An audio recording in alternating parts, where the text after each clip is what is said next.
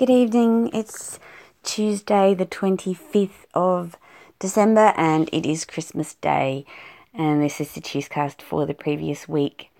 It's actually been a really sad week in my household because the little cat that we only adopted a little over a year ago.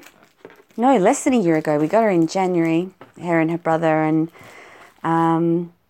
she was very sick. She started not eating her food, and it turned out she had a blood disorder. She wasn't making enough red blood cells, and she was basically fading away.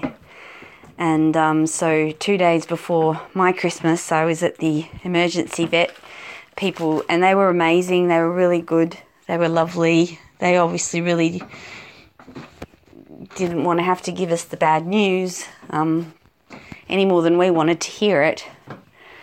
And I've just come home from Christmas lunch, lovely Christmas lunch at my best friend's house. She kind of adopted me for the day, which is really lovely. And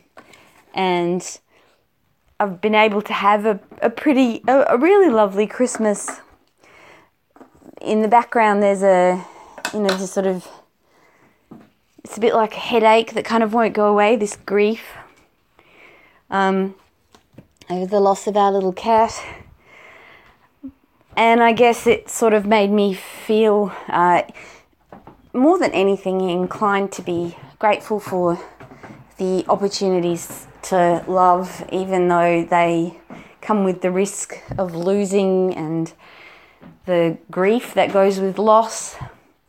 I wouldn't change a thing. So I have no idea what kind of Christmas you've had, and I wouldn't presume to presume.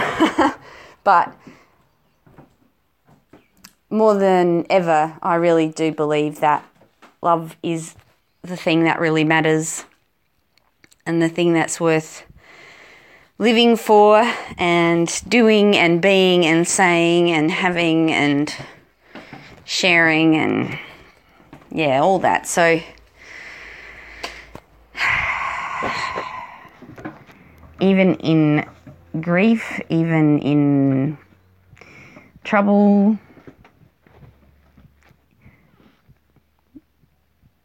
you're not alone.